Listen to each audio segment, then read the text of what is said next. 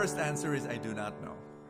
Every time you ask the question about human suffering, on why this person is suffering and why that person is not suffering as much as that person, you go into this whole realm of I do not know. And really, it's a mystery. It's a question that will be fully answered only when we reach heaven. While we're on earth, we cannot answer that question. However, we still can dialogue and we still can discuss and we still can share our thoughts and our guesses and our hunches, and then maybe move towards a direction of understanding that. But here's my point. Here's the first answer. Sometimes suffering comes from our own actions. I was in Anawim, our ministry for the abandoned elderly, where we pick up lolas and lolas from the streets. And for the first 3 years, I lived there, setting it up. And I remember I was talking to a lolo that we picked up from the streets. He had emphysema.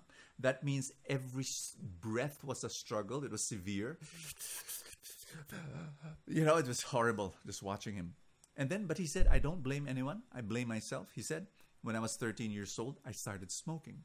And then when I was in my 40s, it hit me. I began to have emphysema. He was already there in his 60s, and he was just, it was horrible watching him. So it's possible that it could be a result of your choices and your bad habits.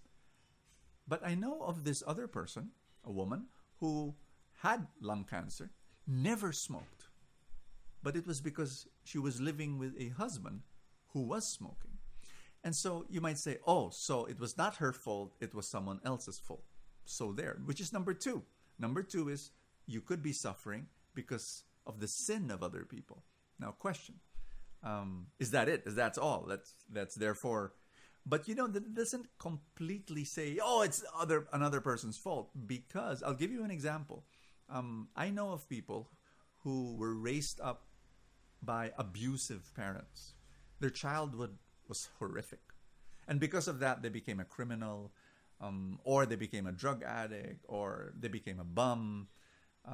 Hitler, they say, if you look at his childhood, he was beaten up as a child, and so partly did that become, therefore he became a monster in Europe.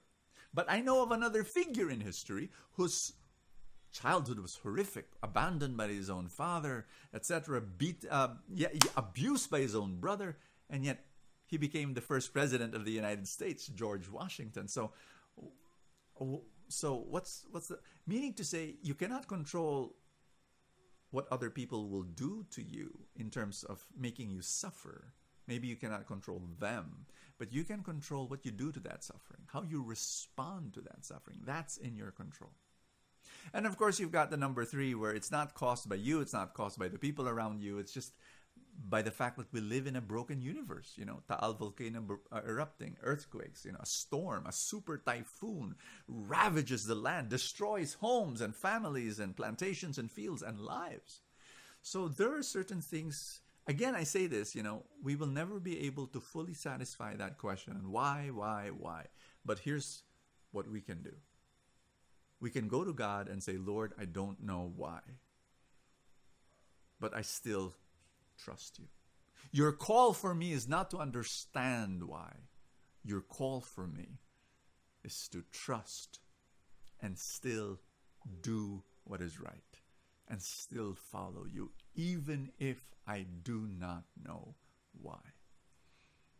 Trust in the Lord and still follow him, even if you don't understand.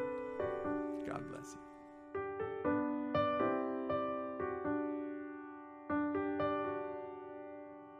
Thank you for watching Soul Food. Don't forget to like, comment, and subscribe. Send your questions over. I hope I can answer them. You can send them through video or just write on the comments section. Thank you so much. This is Bo Sanchez for Soul Food. Always crave for more.